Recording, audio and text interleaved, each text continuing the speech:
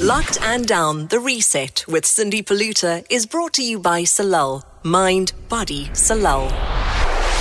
702 presents Locked and Down podcast. The Reset with Cindy Paluta. Welcome everyone again to Locked and Down, The Reset. I'm Cindy Paluta. Thank you so much for listening in today. We're continuing our journey to a reset, and today we're talking about work life after COVID. We've had many people contacting us on our social media platforms using the hashtag The Reset, asking us to please get an expert in to discuss why returning to work after lockdown has been so hard. You're telling us there's a number of reasons for this. You've realized the commute to work is too long, or you're angry that your boss won't let you work from home, and being around people has just become too much. Returning to work for many has not held the same appeal as it did before lockdown. We've got psychologist Sikandar Kala to guide us through all these mixed feelings. Sikandar, thank you for joining us. So let's get straight into it. It's been a crazy roller coaster. So would you agree that returning to work has brought mixed emotions and feelings for so many? Most certainly, and thank you for having me as well.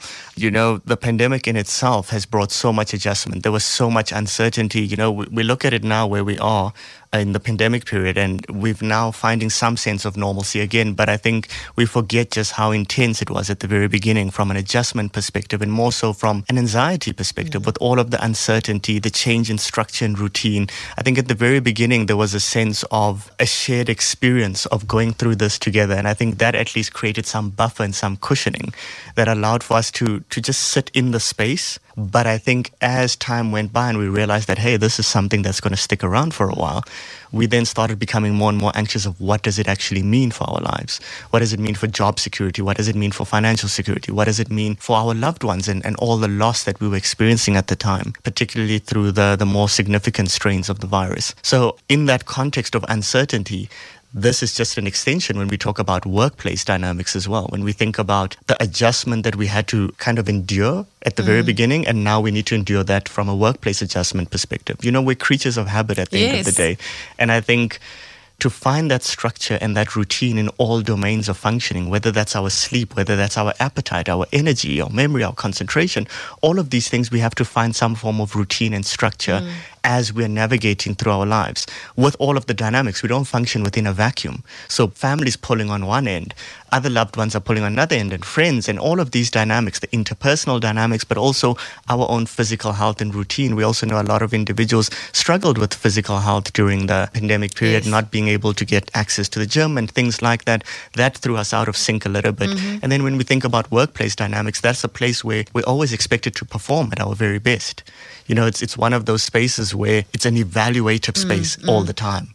And I think in an evaluative space, we feel a lot of anxiety when we feel like, where are we going and what is the sense of direction here? So I really think that sort of adjustment plays a massive role in how we function. And you touched on such an important word there. It's the unpredictability, and humans don't like change. We really are, as much as we say, oh, change is as good as a holiday, we actually don't do that very well. So in your practice, what are the main concerns and stresses that people are experiencing with return to work? Yeah, I think in the South African context in particular, we face a lot of structural and systemic challenges. You know, I was talking about we don't function within a vacuum, and I think South Africa is a context where that's more pertinent than anywhere else, you know, with massive inequality that we see, with the unemployment rate that we see. And I think on a global level, we're also seeing inflation and all these like cost of living increases. And, you know, it's not only about how one functions at work, but it's also about how work creates a protective barrier against some of these difficulties and these systemic challenges. And I think in a context where job insecurity is so high, financial insecurity is so high, we're then always thinking about that. So first and foremost, I see that sort of anxiety, the anxiety of, will I be able to sustain myself, but more so, would I also be able to provide for my loved ones? And also at the same time, when we're dealing with tight margins, the employer always wants one to be performing as best as possible. And I think we also then see that sort of workplace stress of demand and deliverables.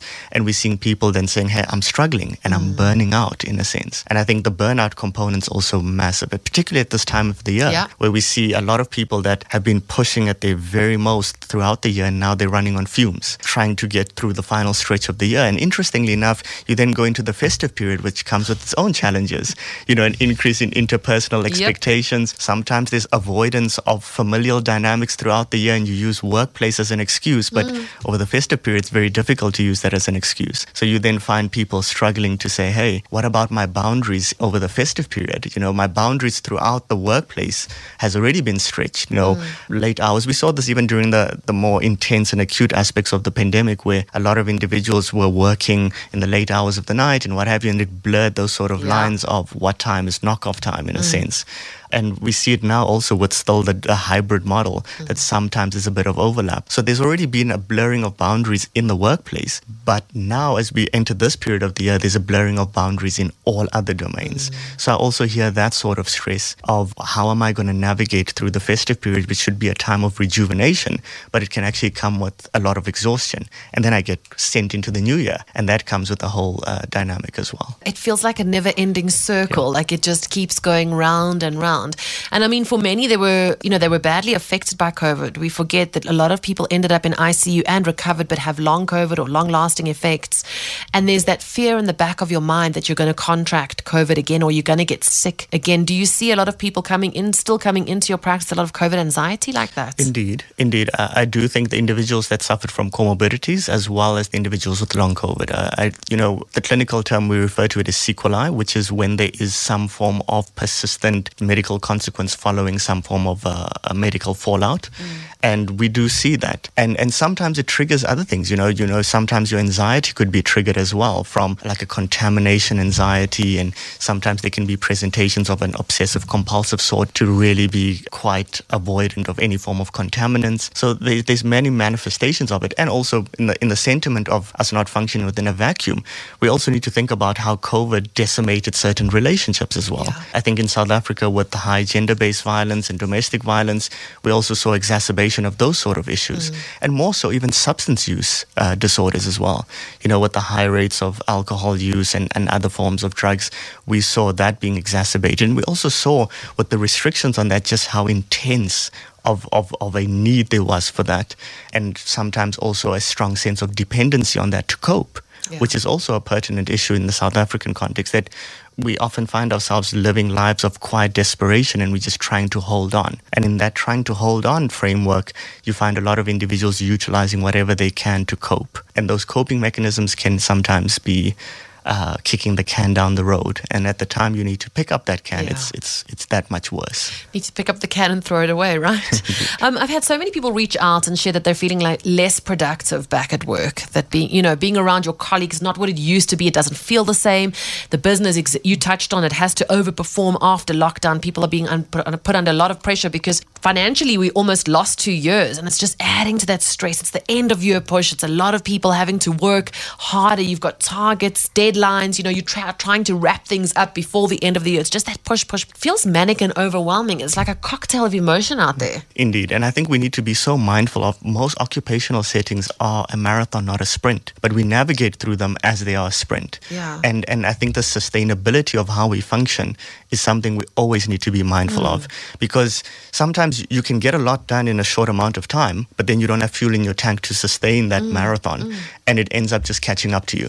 So we need to be mindful of how can I be effective and meet my deliverables, but also at the same time be mindful of I don't only work 1 month in the year. Then that's an integration of, in my opinion, boundaries, but also an integration of sustainability frameworks and self-care frameworks as well. Like what can you do to rejuvenate yourself? Not only putting boundaries to say, hey, don't stretch me this then, but also boundaries to say, this is my time in which I recuperate and rejuvenate as well. So, I mean, that comes back to the role of the employer then.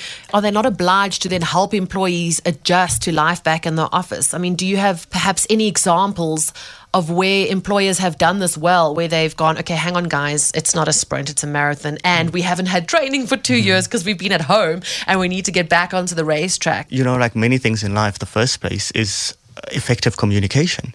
at the end of the day, we need to understand that, sure, we can have generalized systems that are applicable to most individuals to create a baseline and standardization and all of these things, but human beings carry nuance and they're unique. And what works for one person is not necessarily going to work for the other.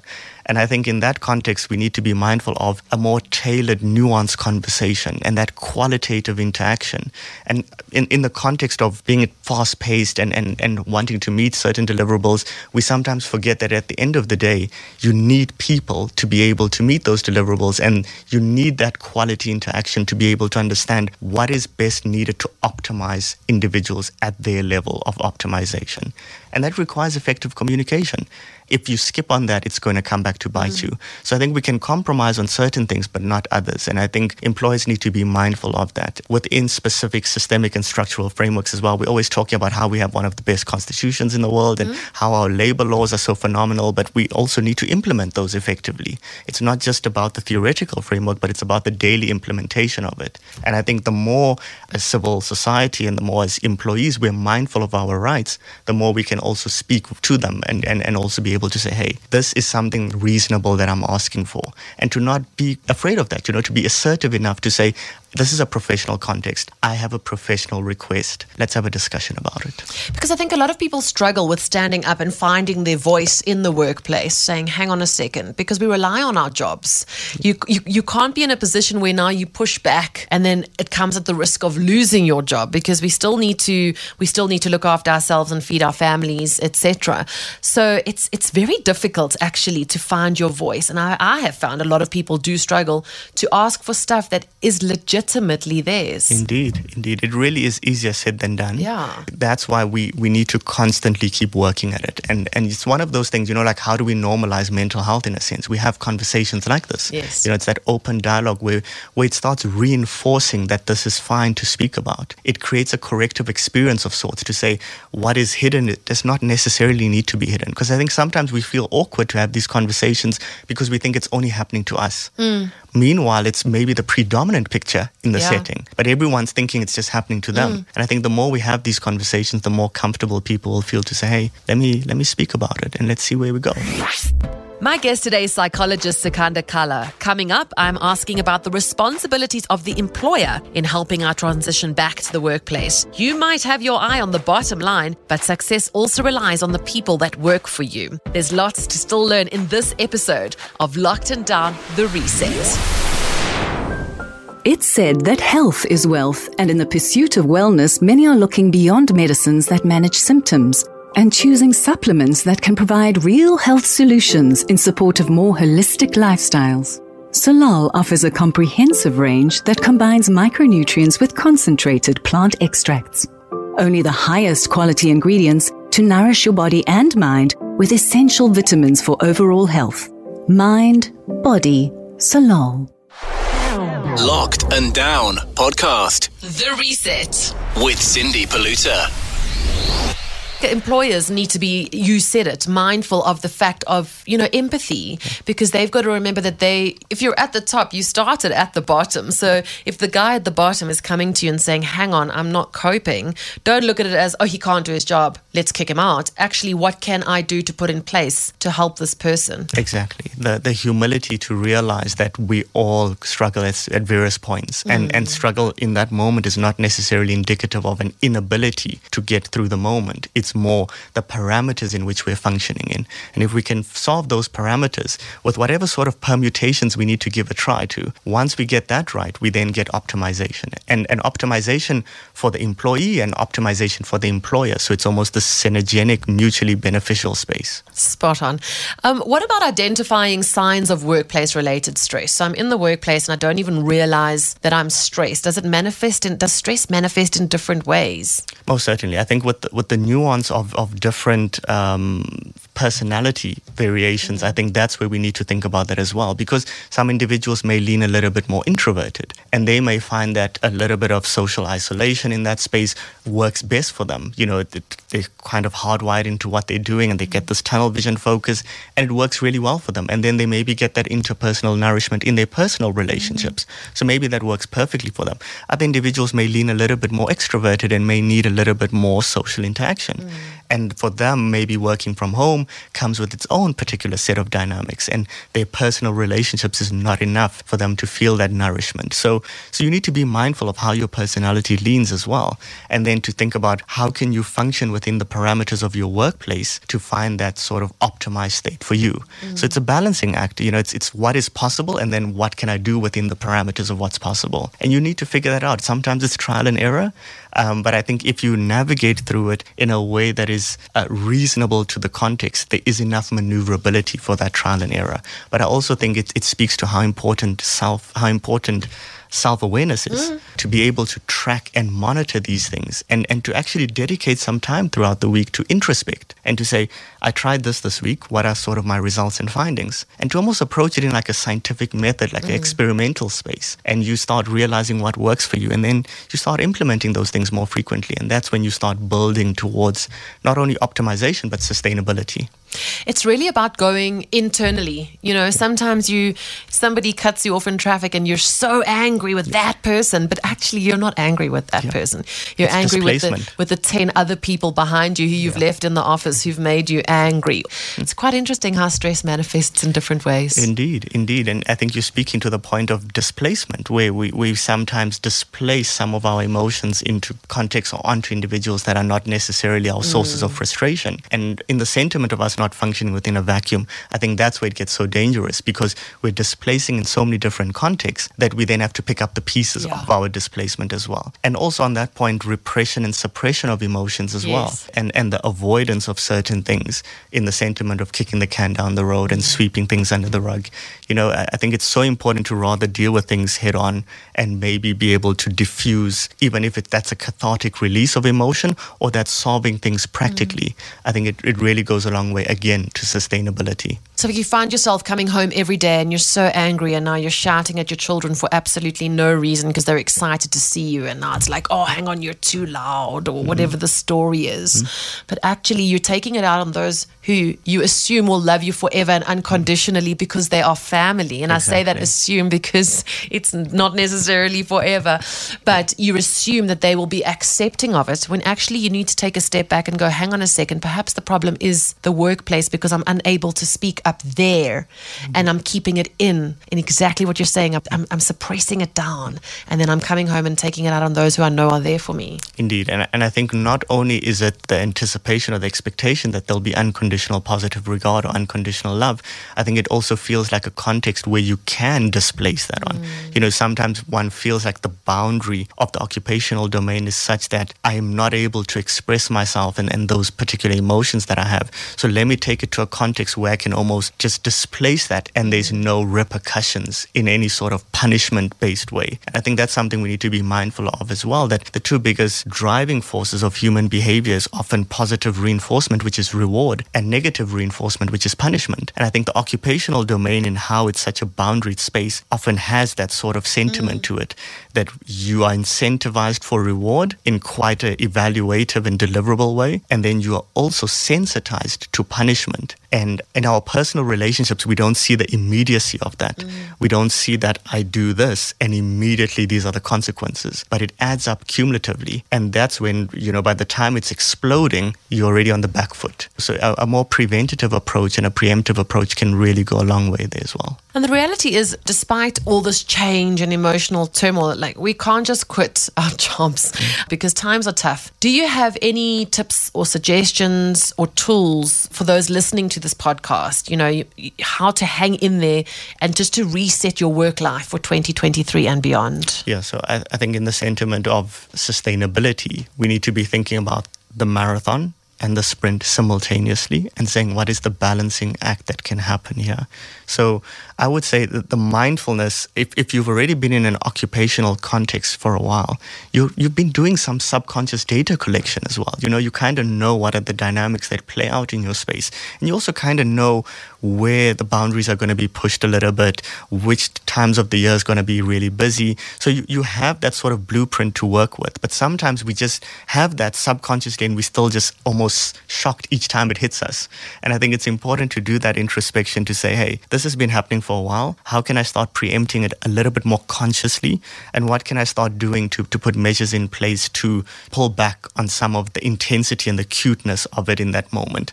So I think that would be the first thing. The second thing would be to also be firm with your boundaries of self-care, to say, what do I need to nourish me and rejuvenate me, to dissipate some of the burnout, and then to be unapologetic about demanding those things, whether that's over the weekend and maybe you're not demanding it from your employer per se, but maybe you're putting boundaries in place in your personal life where you're saying, hey, I'm happy to go out and socialize on a Saturday, but Sunday is my day where I'm indoors and I'm kind of rejuvenating and I need that sort of time to myself. So it's things like that, which is going to be very tailored to a specific individual. And I think it's on a case-by-case basis. It requires that sort of introspection and goes back again to the self-awareness. So I would actually say there's power in that self-awareness. You know, a lot of times individuals go to a psychological practitioner and they want the answers, the practical answers, like, tell me what to do. Fix me quick and make it snappy. You've got 45 minutes. And we need to realize that, you know, that instant gratification approach is probably what has gotten us to some of these difficulties. Yeah. And we need to realize that, you know, a temporary fix is not going to give us what we need. So in the context of wanting those quick fixes, we invalidate insight. You know, we sometimes think, what is the value of just talking about things and just unpacking them and going into some of the history? But there's so much value there because you learn more about yourself. And the more you learn about yourself, the larger your repertoire of information and your toolbox that you can kind of tap into to utilize to navigate through things more effectively. I think that is so important, to be able to say, hey, the insight allows for better judgment, and better judgment allows for better decision making, and better decision making results for more optimized, sustainable outcomes. So if I understand what you're saying, it's basically if you're feeling angry, it's because there's a reason. Anger is always the second emotion. You know, maybe you're feeling undervalued, you're overworked, you're underpaid. Try start those conversations. Just see what's triggering you in the workplace. Perhaps make a note of it mentally or on your phone. Just say, oh, I felt angry today. Why? And you'll start to see perhaps a pattern forming. And it could be as simple as my old desk. And I say your old desk because it was the pre-COVID desk, is in the middle of the office. And I'm so used to working alone at home now, and that actually suited me better. And I'd love a desk in the corner. And perhaps, you know, if you go to your boss and you say, can I get the quiet desk? They might move you to get better productivity out of you. Exactly. That a reasonable request that will result in better outcomes for everyone. And I think the receptiveness to that is usually high if it is explained within a framework that makes sense, that's legitimate, that's reasonable. And that requires, again, the awareness to be able to articulate exactly what the need is and why that is a need. And obviously that requires some level of vulnerability to be able to express that, because sometimes we feel like, oh, I don't want to give anyone some ammunition to think that I'm underperforming. But that also speaks to then trust in the occupational space as well. And I think that speaks to the quality of the relationships. And if you're in a marathon-based context, you need to think about building that trust and building those quality relationships as some form of framework to navigate through things more sustainably. So while COVID was the darkest of times, the silver lining is that more companies have been made aware of mental wellness and looking after their workforce. The onus is on the individual and the business to work together to try and manage that stress. And as you heard Sekanda say, to get through that marathon and not the sprint, in order to contain that worrying, to ensure the employee's well-being doesn't stagnate. The only way to be productive is to find a balance. But if you are struggling, the best way to move forward is through connecting with other humans, your colleagues, your friends, your family, and even the South African Depression and Anxiety Group, also known as SADAG. They have a 24-hour helpline, can guide you to get the best assistance. The number is 0800 456 789. So from me, Cindy Paluta, I hope we have helped you, and I look forward to your feedback on our social media pages using the hashtag #TheReset. Until next time, be kind to yourself. 702 presents Locked and Down podcast. The Reset With Cindy Paluta. Locked and Down, The Reset with Cindy Paluta was brought to you by Salal. Mind, Body, Salal.